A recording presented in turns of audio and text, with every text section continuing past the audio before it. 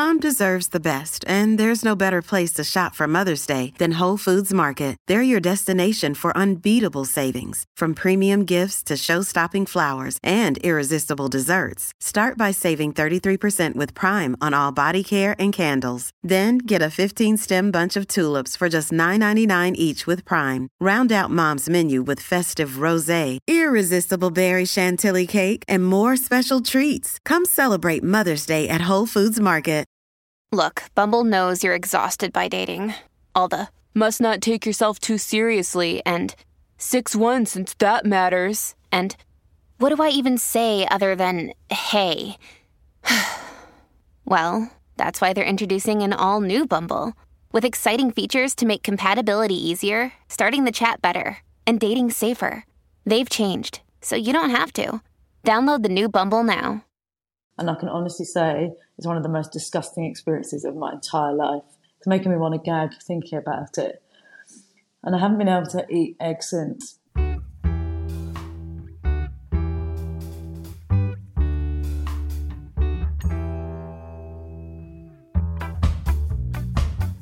Hello and welcome to another episode of But Why, the podcast that's all about digging into big questions and tricky topics via honest conversations.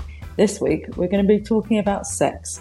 My guest today is a highly specialised clinical psychologist and certified psychosexologist, not that easy to say, and is recognised as a national expert in the theory and practice of therapy around all aspects of sexual well-being and function. She's also the author of Mind the Gap, The Truth About Desire and How to Future-Proof Your Sex Life.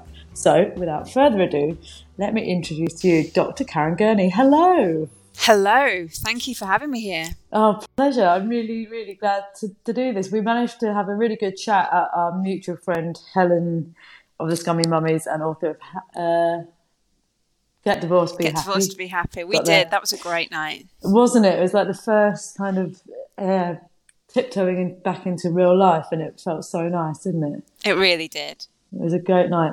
So I always like to start with three very important questions. Mm-hmm. How are you really? What star sign are you, and what's your favourite biscuit? I am actually pretty good. Like, happy that the kids have gone back to school and that life is kind of settling down a little bit. I've got that like autumn vibe of like let's get stuff done.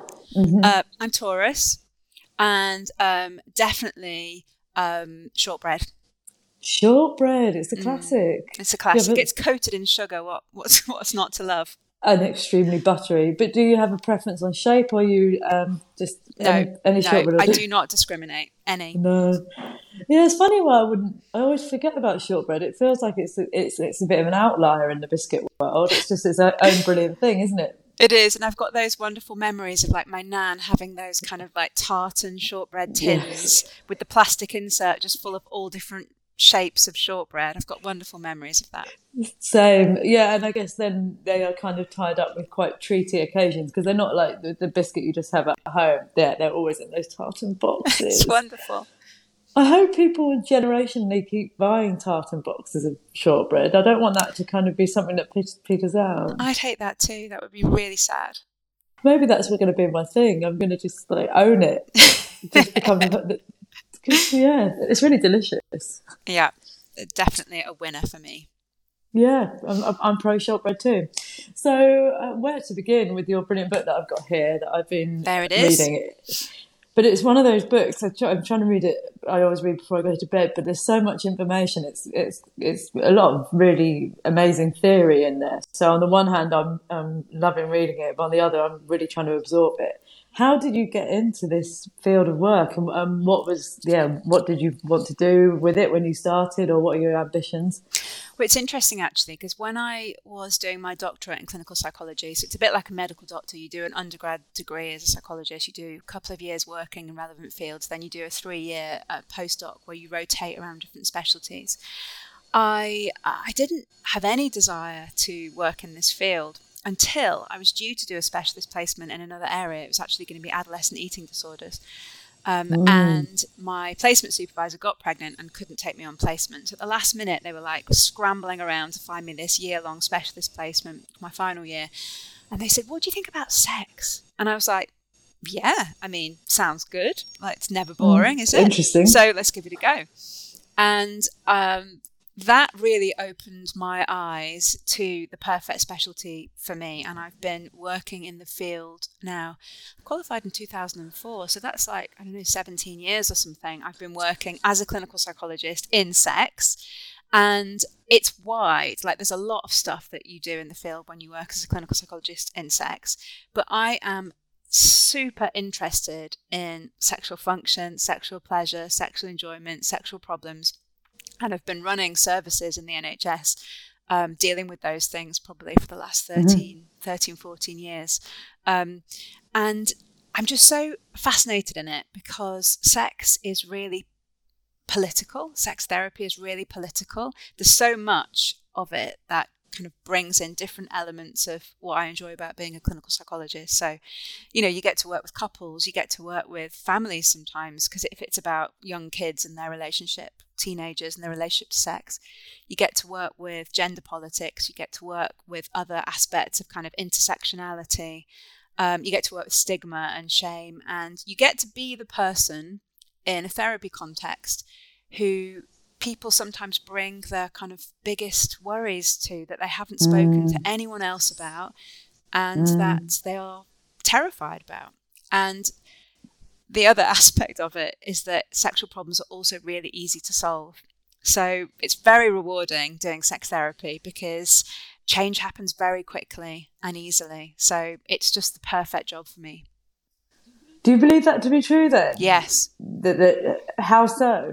So, as we'll probably get to talking about today, and really the reason I wrote the book is that much of the problems that people bring to the therapy room, whether they attend alone or with a partner, about sex, are actually not problems within them or problems even within their relationship, but problems outside of the therapy room. So how we see sex as society. So desire is a perfect example of that. It's the reason I wrote the book. We really, as a society, are just kind of grossly out of kilt with how we understand desire and how desire really works. And that's the reason we've got 35% of women in the UK worried that they don't have any interest in sex. And 15% of men in the UK. Yeah. So it's not because 35% of women in the UK have a problem with their desire. It's because as a society, we don't understand desire. So they believe that they do, and they're distressed about it, and their partners probably believe that they do, but they don't have a problem with it. And that's how sex therapy often works very quickly, is that much of the work that we do is about saying, well, where have you got this idea that X? And actually the science tells us this. If you go away and you do this thing differently, you will see something different happening. And that's what happens. So typically I work with couples for 6 sessions. And it can be longer. People can, if privately especially, people can see people as long as they want.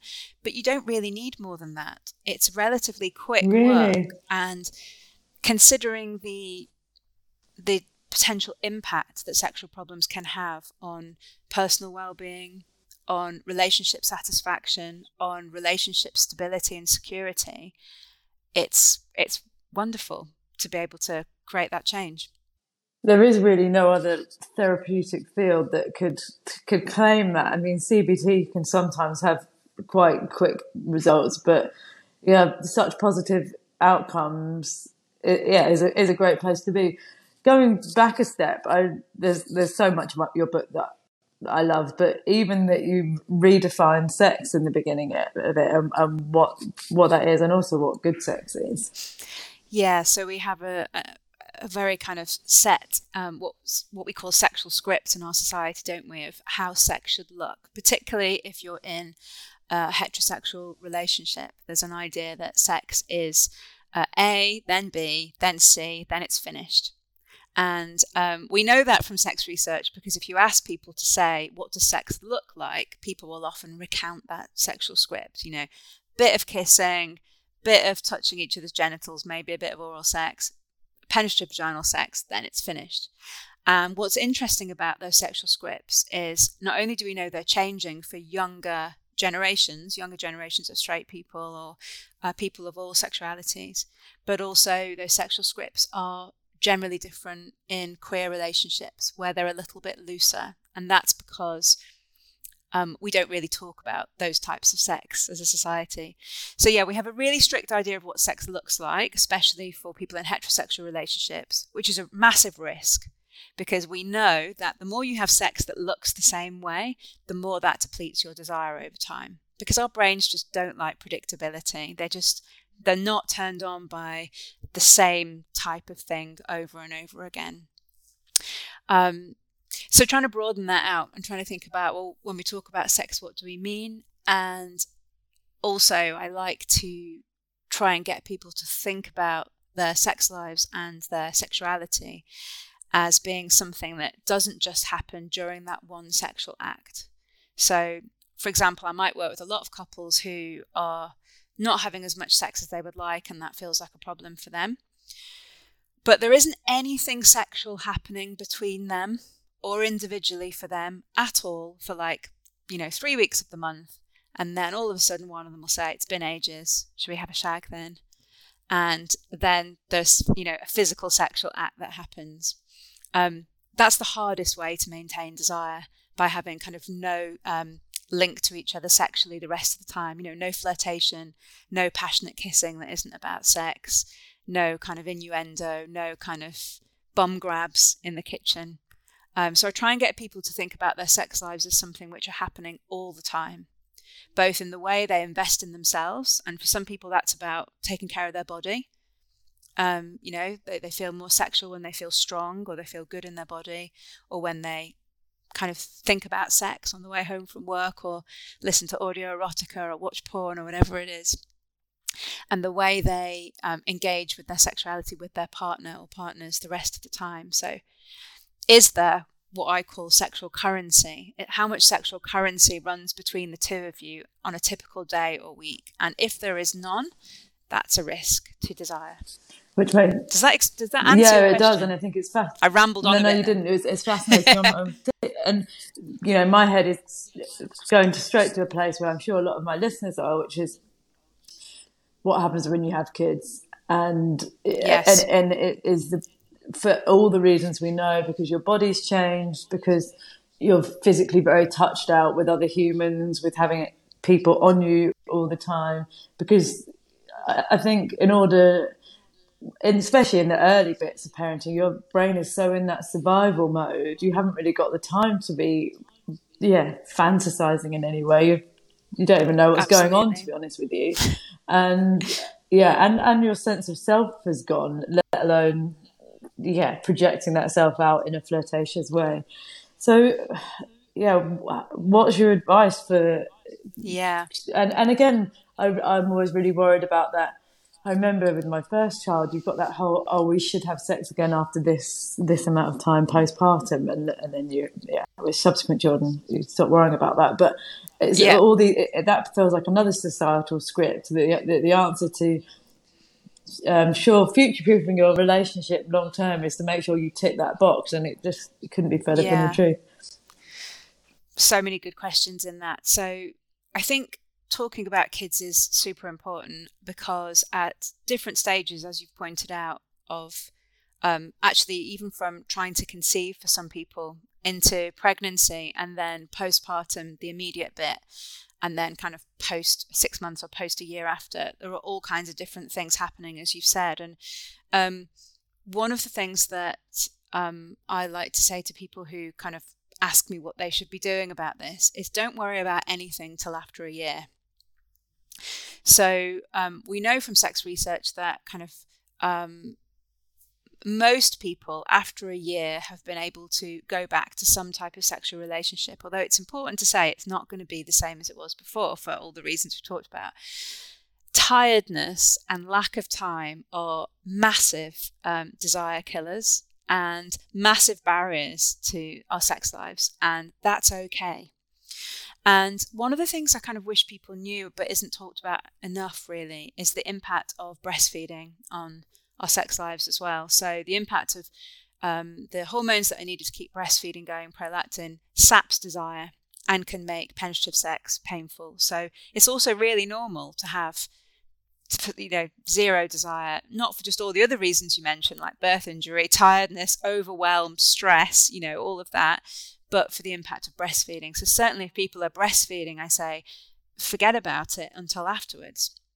But one of the things that I do like to encourage parents of kids of any age to think about, maybe not newborns, because you've got too much on your plate then, but say from 6 months onwards, is what are the functions of sex for you and your partner and your relationship, and how can you meet those in other ways while sex isn't happening? Because it's really okay for sex not to be on the agenda for a long period of time.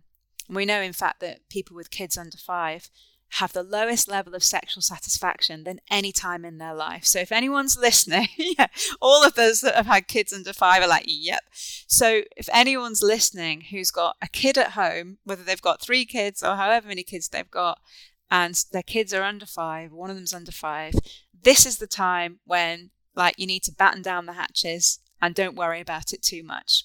It will get better. But what can we do while we're waiting for it to get better? And that's where I like people to think about the function that sex serves. So there's a couple of exercises, I don't know if you've read them in my book yet, which are just about understanding your motivations for sex. So what are the things that you get from sex and your partner gets from sex? Is it about feeling attractive? Is it about feeling connected to each other? Is it about feeling that the relationship is good and okay? Is it about marking yourselves out as a couple and not just parents or housemates? What is it that you enjoy about sex? What do you get from it other than pleasure? And those are the things that can often be met by other means or by thinking about sexual currency. So if you know that your partner, it's really important for them to know that you still fancy them. That's one of the reasons they seek out sex, is because they want that affirmation that you're still attracted to them. You don't have to be having sex to get that message across. You can be overwhelmed with all the stuff that the school run and dealing with kids brings, but still prioritize taking 10 seconds to grab them before they leave for work or whatever it is, and just have a passionate kiss.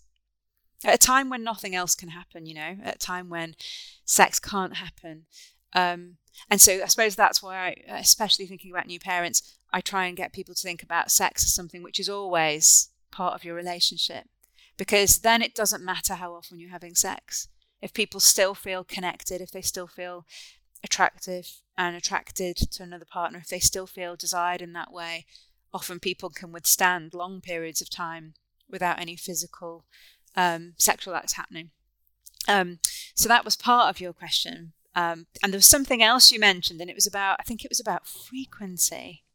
No, there's actually a couple of things as you're talking now. Go on. In your book, something that really was a light bulb moment for me, that good sex is when you're in your body, not in your mind. Yes. For whatever reason, whether that's you being self-conscious about your body, whether you're stressed about all the things you've got to do, you're worried about one of the kids walking in. And I think if you remember that, you can understand a lot why it can be so challenging with kids under 5, because because of the overwhelm that is so well documented. It's very hard to get out of your head. Absolutely. And it's good for each of us to know that about ourselves. How easy do we find it generally in life to be in the moment, and how generally distracted are we by other thoughts and to-do lists and things that need to be done? Because all of that affects sex as well. And we know that there are kind of a number of key distractions which affect women particularly, such as distractions around body image and what your body looks like in certain positions or how it is at this moment in time, and to-do lists, mental to-do lists. And it's interesting because there's a piece of sex research that says if the division of labour in your household is equal, you generally experience more desire. And I think that's connected to that idea of if you feel, regardless of the gender of your partner, if you feel you're the only person holding on to that mental to-do list, that in itself is exhausting, because you're like, we could have sex, but No one's made the lunches for tomorrow. No one's replied to that WhatsApp about what you're going to wear for non-book day, whatever it is. So yeah, there's much more to distraction than meets the eye there. But I would say that there's really two interesting things about being in your body and not in your head, and not being distracted around sex. And one of them is that we know it can change. So we know that people who practice mindfulness see shifts in their ability to stay present in sex and see increases in their desire. So that's really interesting.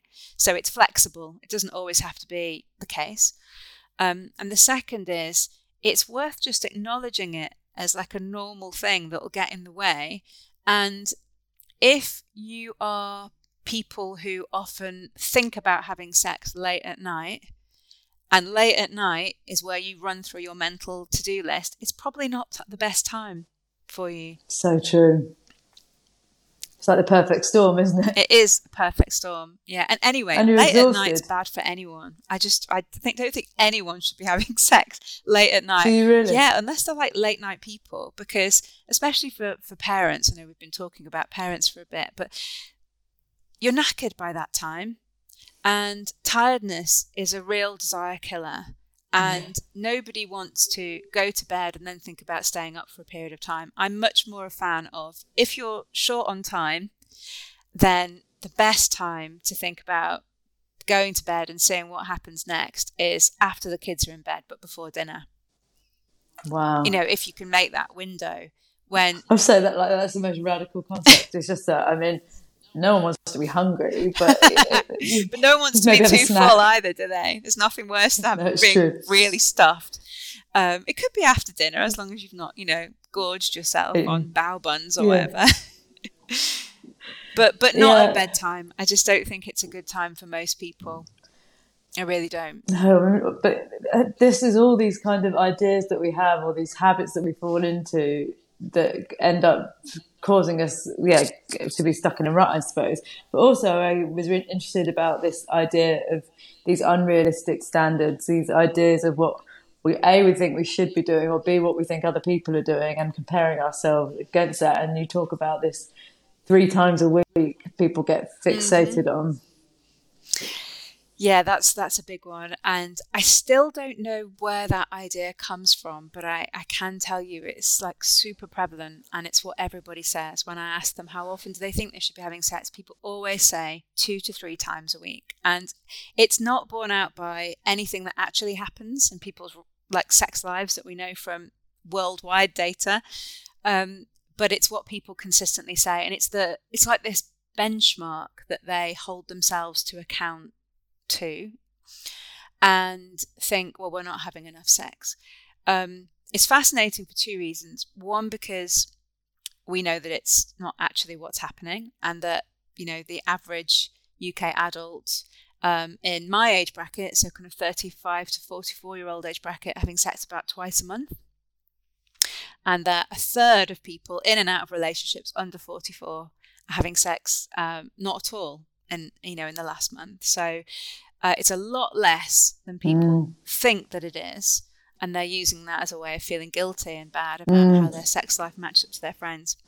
But also what's fascinating about it is that frequency is just such a red herring when it comes to a measure of how good our sex life is, because it doesn't really tell us anything about how much pleasure we felt, how life expanding it was, how completely absorbed in it we were versus distracted, how connected we felt to the other person and our bodies.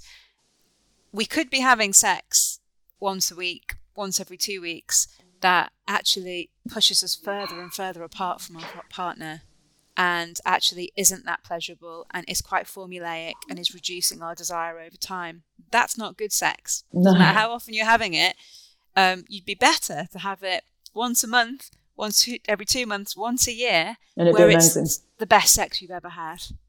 So the frequency thing is fascinating, because it's such an odd way of measuring something, how often, but it's quantity versus quality, basically. But the other kind of, you talked about things that we think to be true that actually get in the way of how we evaluate our own sex life. The other big one, the reason I wrote the book really, is this idea that you should spontaneously feel like sex with your partner out of the blue, often in a long-term relationship. And that myth, again, we know not to be true.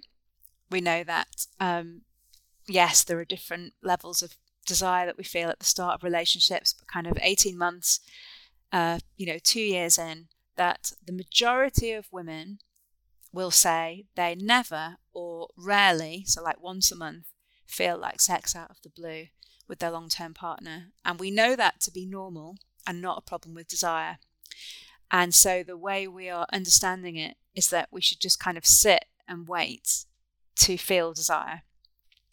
And of course that doesn't come, because it's normal to not feel that out of the blue in a long-term relationship, no matter how much you love your partner or how content you are. And actually what we should really be doing is understanding how to trigger our desire. And that type of desire, which we call responsive desire, we can have as much of that as we want to have. But we need to understand that and know how to trigger it. It's so interesting. As you're talking, I'm thinking, it reminds me of exercise, which is something that I love. But I know that I still have to force myself into the gym regularly. And then as soon as I'm doing it, I enjoy it and I know how good it makes me feel after. But I don't find it weird that I have to sometimes, twist my arm into doing it. And That's I don't exactly feel shame about it, because that's I'm secure in exactly that. But shame. Yeah. And it's just the same. So we know that much of the time people's motivations for sex are not sexual. So it's not that they're feeling horny, but their motivation is, I want to feel horny, or I want to have some fun, or I want to feel pleasure, or I want to connect with that person. So the motivations are a bit like when you go to the gym, right? You're not feeling like you've got all this energy to burn off when you need to like lift something or run. You sometimes do. But mostly your motivation is, I want to achieve that new goal. I want to push myself further. I want to be healthy. I want to live a long life. And I kind of like it when people compare sex to exercise, because they are very similar in that we should see it as something that if we want to maintain, a healthy sex life or a healthy body, you kind of need to take purposeful and intentional action to do that and prioritize it. And just like you've said, you might think, I'm not quite in the zone right now, but I know that if I get my gym kit on, if I put my workout tracks on, if I get myself down there, I know that feeling is triggered. Yeah. And the amount of people who say to me, I never feel like sex, but afterwards, my desire emerges as we get into it. And afterwards, I'm like, why don't we do that more often? And that is like the number one thing people say. And it's a perfect example of responsive desire. It might not be there from the outset, but as long as you're motivated to see whether it can follow, and it might not follow, and that's cool as well. Bit like sometimes you go to the gym, you don't always feel it. Doesn't work out, yeah. And you're like, I'm not really here into it. I'm just going to go home. As long as you feel able to dip your toe in the water and know that the other person will be happy if you then step back again and go, you know what, I'm not actually feeling it. This kiss is nice, but it's not going anywhere for me. That's the way to play it. It's mad that our minds can't remember that in both instances. Like the highs of both are so big, but your brain tricks you out of it. And, it really is a useful comparison, because when you're young, you just don't need to try that hard at any of those things. I stayed relatively fit and your desire stays high. And then as you get older, you're like, why you feel bad that you're not able to inhabit your 20-year-old body. Yeah. But there's a whole load of life that has got in the way, isn't there, in both cases? Yeah, and there's other competing demands on your time and priorities, aren't there? And I suppose that's where sex can be most challenging in longer term relationships, is that there's plenty of other ways that you might be relating to that person that aren't particularly sexual, like talking about who's going to put the bins out, or all the kind of really mundane conversations that you have. And that just makes it a bit harder for us to be in, like, relating to them as a sexual well-being mode. And I suppose it's the same with exercise, isn't it? It's like if you're at an exercise camp and it's all you're doing, you're probably in that zone quite a lot. But when you have to finish work, take off that switch over hat and move over, it sometimes needs a little bit of motivation. And as you say, knowledge that will emerge. And we know it often does emerge. Like desire is really easy to trigger. It's really easy to trigger. But I suppose one of the things that's probably worth mentioning, and it fits with your exercise analogy as well, is that it also has to be rewarding. So if you leave the gym and you think, oh, I'm an absolute failure, those people were looking at me, I'm no good at that, and actually that was really unpleasant, the next time you're contemplating going to the gym, that memory is going to be in your mind and it's less motivating. And it's the same with sex. So it's worth kind of having a look at your sex life and going, well, how motivating is that event? Like, is there equal pleasure in it for me? Do I feel a bit muted? Like, what sides of myself I can show? Because we've been together ages and I feel a bit like I'd like it to be a bit more this, but we've got into the habit of it being that. Is it a bit too predictable? Because if that's the case, a bit like with exercise, it will take much more motivation to get there. The more rewarding it is, the more novel it is. And I don't mean novel like, you have to dress as a banana. I mean, like, you can. What does it for you? I mean novel like it doesn't always end in the same thing.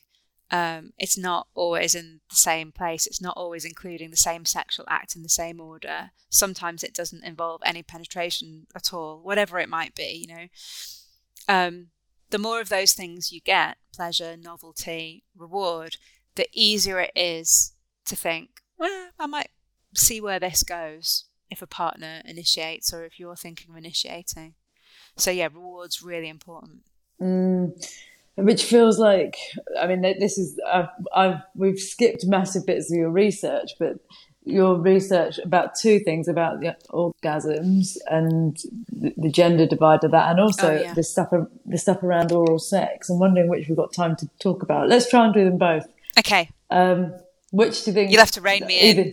I'll waffle on. Yeah. So let's talk about the orgasm gap. So for people that don't know about this, we know from several large-scale research studies that when people masturbate, people of all genders masturbate, they can usually orgasm in like a couple of minutes at a rate of about like 98% of the time. So there is no gender difference in ability to masturbate and time to orgasm. So there is a bit of a myth that women's orgasms are trickier than men's, and it is not true, because we know that, if there's masturbation, it's all the same. However, when you put people together, you see an orgasm gap emerging. So the biggest gap is between when women and men have sex together. And then what happens in that type of sex is that men's orgasm usually stays high at a similar rate to when they masturbate, so about 98%.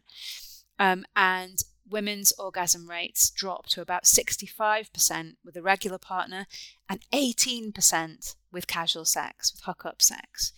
So the same thing doesn't happen with women who have sex with women. So there isn't the same orgasm gap. It's something like 86% of orgasms, and the same with men who have sex with men. So we know that the orgasm gap is about what happens when men and women have sex together.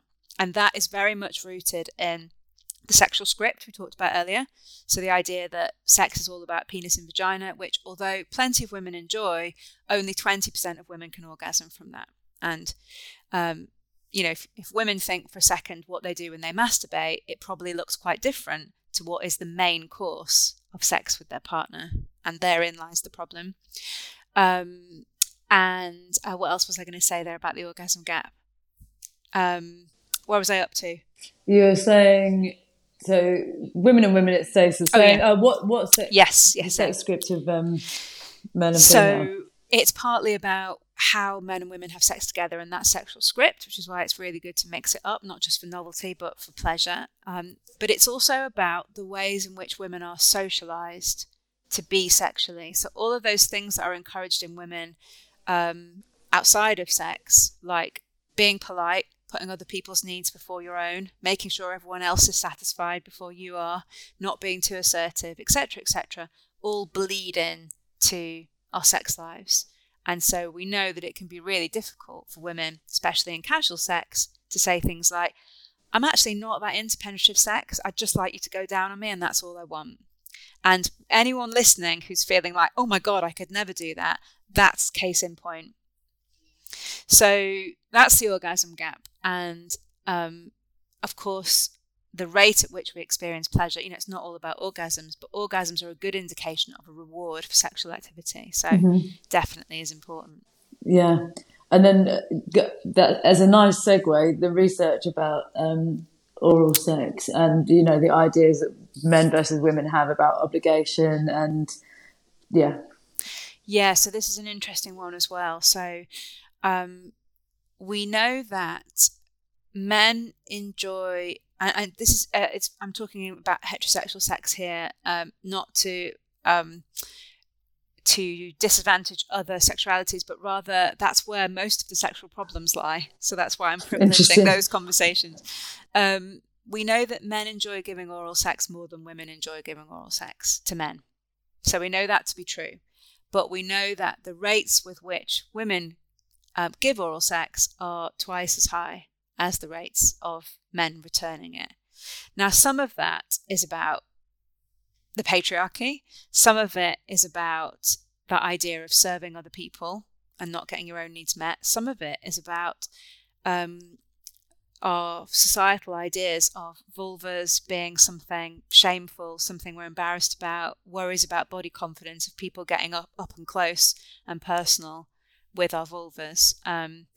But it's something really interesting to notice about what we know about who does what to whom most often and what that tells us. Yeah, it's so mad, isn't it? And yeah, and just I find it quite strange. We're a similar age, and it's always that thing where I thought I was a quite clued up, empowered woman, and then there's conversations I've actually been having with my friends recently about, we're at that point when we're reflecting on our behaviour in our 20s and early 30s, and what our ideas around sex were. When we were all, none of us were in long-term relationships, and if I went back now, how would I do it differently, and what would I tell myself, or probably what? And this is a nice kind of way to wiggle towards the end. What conversations do we want to be having with the next generation? Yes, about what sex looks like, how to conduct yourself, and it's really difficult. There's a real element of you have to go on your own sexual journey and your own exploration, and I don't think it's right for as a mum to get in there with too many details, but there are big picture messages I think that we want to try and get across. Yeah, I feel really passionately about this, actually, not just for kind of like the next generation, but also just thinking about how I raise my kids. I've got 2 boys, and just thinking about what I instill in them. And I think there are a couple of things there that are super important.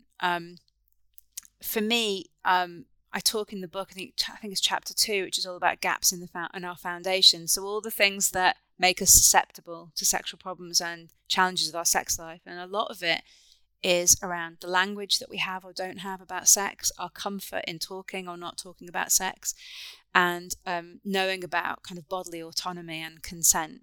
And so for us as parents, we try and do a lot of work. I mean, ours are like 5 and 9. So when they were very young, we do a lot of work around like naming body parts accurately. So penis, vulva, testicles, all the words, no shame in those words. We talk a lot about making sure that they understand about bodily autonomy and consent. So who can do what to you and when, and try and back that up with our actions. So not getting them to kiss relatives when they don't want to, and not getting them to fill all the food, finish all the food on their plate when they feel full. So listening to their body and being able to assert their own boundaries. And we also do quite a lot with them about being critical of like what they see on TV or social media. I mean, they're too young for social media, but like their versions of it. So, you know, when they're watching films, try and get them to understand how that scene like was created, and that's not very realistic. So it's like a driving film, you know, it's like, that's not really how people drive, is it? To start the early stages of porn literacy, to try and get them to be critical about what they see, and that it's not always as it is, and it's a bit of fun. So yeah, I think it's never too early to start. And you know, in our house, there's obviously a ton of books around and stuff. My partner works in a similar field to me, so you can imagine there's just sex stuff everywhere. But we very much like to talk about, like, sex is not a dirty word. It's not something to be ashamed of or to be kept silent. You know, we'll tell them whatever they want to know at the age they want to know it. And I think that's the only way all of us are going to raise a new generation that are able to assert their own boundaries, listen to other people when they say, actually, I'm not really sure about that, and be critical of the stuff they might accidentally come across online, because we know that happens younger and younger. Yeah, that's the critiquing. Yeah, TV is actually, it's such an important thing, not just for porn literacy, but social media literacy particularly. And you as an adult, we implicitly understand reality or staged reality, but it's really hard for them to understand. So it's something I'll definitely instill. And then as you're talking, in my book, But Why, I did a bit of sex education stuff in there. And a great bit of research that I found is that people are often worried that they're going to be giving too much information too soon to their kids, but actually children have this kind of inbuilt filter. Yeah. So I've had a sex chat with both my boys, and they're similar to yours. One's 8 and one's 6, and it was really interesting to watch when the 6-year-old kind of dropped out of the conversation. He kind of got the basics, and then my 8-year-old went on to ask some more questions. Yes. And so, within reason, keep it very simple, keep it quite factual, and they will filter and be led by them. You don't need to be like going fully in. They will have the chat with you, I hope. But the important thing is, people often worry it's too young. But if you're not doing it now, then it will be much harder and more awkward to have it when they're 12, 13, 14, when it becomes really crucial. If it's just another conversation, it should not have that shame around it. That's right. And we know that countries that have better sex education have lower teenage pregnancy rates. Like, there's a direct correlation between how much you do it and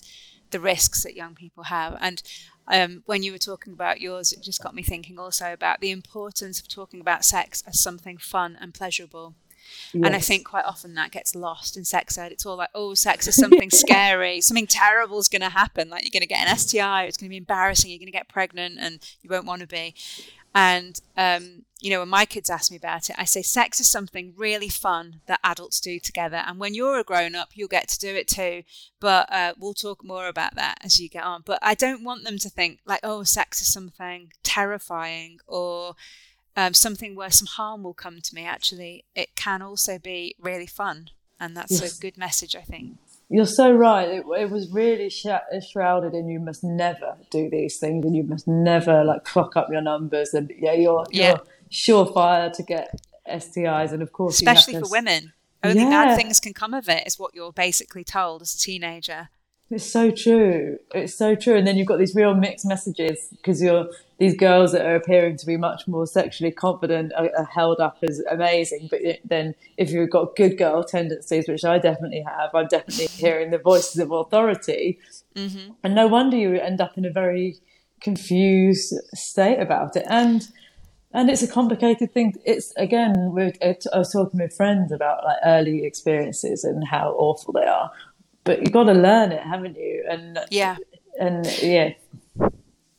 if you're only ever sold an idea that the best you can get from sex is the absence of disease, shame, or pregnancy, then the bar is very low. You've not even got a concept of pleasure. Like, all you want to do is have the sex, it not be too embarrassing, not get an STI, not get pregnant, and that is equivalent to a success for many kind of teenage girls of our generation.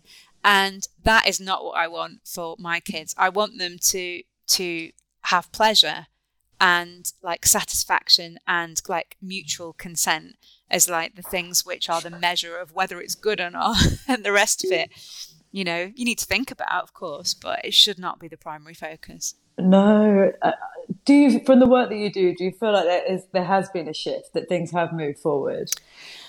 I'd like to say so. And sometimes when I'm on Instagram, obviously I do a lot of stuff on Instagram, I feel like that's the case, but I think it's just the circles I move in and then the people I follow. And then when people come to see me for sex therapy, particularly people in their teens and 20s, I'm reminded of how much work there is to do and how difficult people still find it to assert their own wants and needs. And I think there's a long way to go. Yeah, well, the work that you're doing is really important. And again, I think this is probably a whole different conversation. I think Instagram as well can sometimes be problematic. You can almost ladder the other way, where you think, oh my word, everyone else is so liberated. They're doing this, and this. What, why aren't I more like that? And the reality is somewhere much more in the middle, isn't it? Behind closed doors. Yeah, absolutely. And indeed. And, at least we have some experience of life without social media to critique that a little bit. And let's hope we can encourage our young people to be the same when they've grown up with it. And I think a big thing that I think is being sure to have those conversations with your friends. I think for me that was a big shift. When you're in your teens and 20s, you do talk about it with your mates, and then you get to this point when you end up in long-term relationships and suddenly it doesn't feel appropriate to be hanging out with dirty laundry. But actually, with the things that we're talking about, where you're assuming that your relationship is your sex life isn't as good as it should be, but now we know that actually anyone with a child under 5 is likely to be a similar situation. There's always real power in knowing you're not alone in whatever you're going through. So true. And we haven't talked about communication much today, but it is worth mentioning that we know that being able to talk about sex is one of the biggest predictors of a good sex life. Makes sense. And so doing that with your friends is obviously being socialized by your family to do that from a young age puts you in a great position, which is why we need to do it more. But being able to talk about it with your friends, being able to talk about it with the person or people you're having sex with, that is the biggest predictor of sexual satisfaction than anything else. And so talking with friends is actually great practice just for saying it out loud. Saying the words. To then be able to perhaps say to your partner, you know how we always used to do that? I really miss that. And I wouldn't it'd be great if we could do that more. Yeah. But getting the courage to say that when you're not used to talking about sex can be really hard. So friends is a great way. And as you say, to get a sense of what everyone else is doing, which is probably nothing like what you think. No, and but you're right. It's just practicing the words, because if the only words coming out of your mouth are "don't forget the book bag," it's really hard to pivot to something more. Very difficult. Yeah, it is. Yeah. So don't forget the book bag. Don't forget the book bag. Don't forget the book bag. Something like that. We're all good at saying that. Oh my word! And just how does life become like this? But it does. So to wind up, 2 things: where can people find you, and give a good shout out to your book if people haven't already understood that it's a great thing to read. All right. So you can find me at Instagram at The Sex Doctor, and I wrote the book Mind the Gap. The Truth About Desire and How to Future-Proof Your Sex Life, because I essentially want less people to need to come and see me, and to understand how desire works and what can get in the way, but more importantly, how you can have desire feature as much as you want it to in your relationship. So get it. It's all over the place at the popular places. Yeah, all the places you can get books. Yeah. I always at this point want to pick it up and show the screen and then remember it's audio, and that doesn't really help. But I really recommend it. And it's the sort of book that I think you would come back to at different points depending on what's going on with your life. But it's really interesting. It's really interesting. Thank you. And it's been so nice getting messages from people. The reason, as you know, with your book, it's funny writing a book, isn't it? You've got to think about, why am I actually doing it? We all know there's not loads of money in it. It's like there's other reasons you might do it. And for me, getting messages from people saying this book has changed my sex life is the reason I spent that 8 months writing it. Yeah, it's wonderful. It means everything. Yeah, I mean, that's huge. You're really, as you say, you can really shift things for people, which is, and anything in life where you're in a spiral of shame, unfortunately, is likely to grow and become worse. So, it's hard to think that anyone might be doing that. So, it's really valuable. Thank Well you. done. Thank you. Well done on yours also.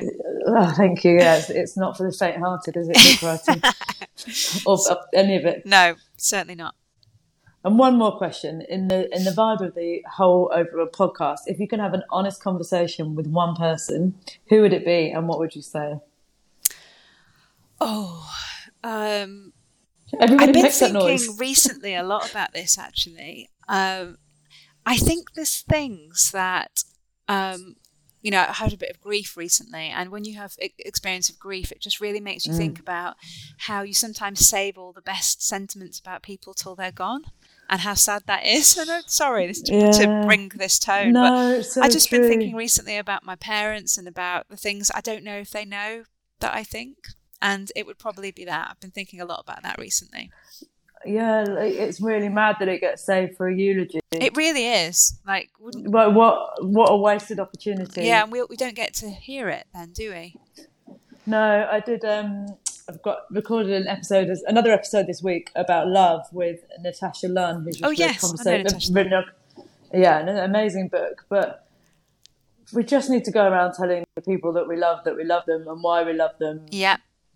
More often. That's You're exactly never going to regret doing it. Never ever. That's exactly it. Yeah, and it's amazing what grief does to you for that. And at that point, you get that, it's such clarity. This is actually the meaning of life. This is what I should be doing. And then one way and another, it kind of peters out, but it's really important. Real perspective, isn't it? So, you would have an honest conversation with your parents. Well, you can action that. I can. I mean, I do, but there's sometimes things I think I should say more about that to them. Yeah, and we were also talking about the things that end up about your partner or your parents that end up kind of grating on you will be the bits that one day you miss, and to try and remember that. Yeah, that's a good one. Yeah, I often think sometimes the other way around with that as well, like the things that you initially were really drawn to can become the things that get a bit irritating. I think it can work both ways. Yeah, and try and see them back through the eyes of being charming rather than really irritating. Yeah. But it's easier said than done. It's like all of it. It is easier said than done. Well, thank you so much. It's been such a pleasure talking to you. I feel like there's so much more that we could talk about, but maybe we can do that at another point. And maybe. It's been great. Thanks so much for having me. My pleasure.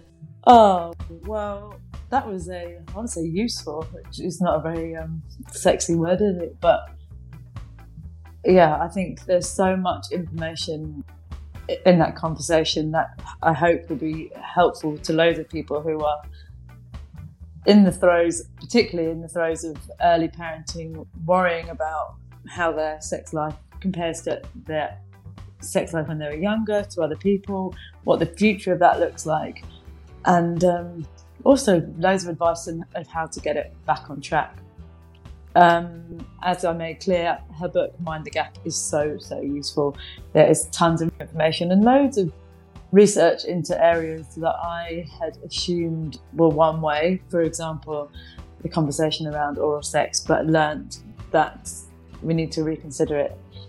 And the important thing with any topics like this, don't sit there and worry about it and let it get worse and think that you're the only person. There are things that you can do to get your sex life back on track, or even get it into a good place in the first place. Don't just worry. That's my advice from me.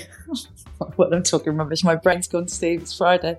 If you're sitting here thinking things aren't as they should be, or as I'd like them to be, more importantly, not should, then please don't just continue to worry. There are things that can be done. I can recommend this book as a great starting point. Go follow Karen on Instagram and make small changes that hopefully will ladder up to getting things back to how you want them to be. As she said, normally it takes 6 sessions of sex therapy to get some happy customers. So that can be you. Thank you so much, Dr. Karen, for talking to me. Thank you guys for being here. That's another episode of But Why Under Wraps. Please do rate, review and subscribe. Share your thoughts on social media. Share the episode on social media. Get more people listening. If you want to get in touch, I'm always glad to hear from you. butwhy@clemmy.telford.com. I'm off to go and try and eat an egg. I had a horrible experience 2 weeks ago where I made a couple of boiled eggs. I ate the first one, it was fine. went to eat the second one, and as soon as I put it in my mouth, I realised it was off. And I can honestly say it's one of the most disgusting experiences of my entire life. It's making me want to gag thinking about it. And I haven't been able to eat eggs since, but that saddens me immensely because I love eggs. So I think it might be about time to get back on that horse. So yeah, I'm off to eat an egg. Have a lovely day, and I'll look forward to catching up with you next week. Goodbye.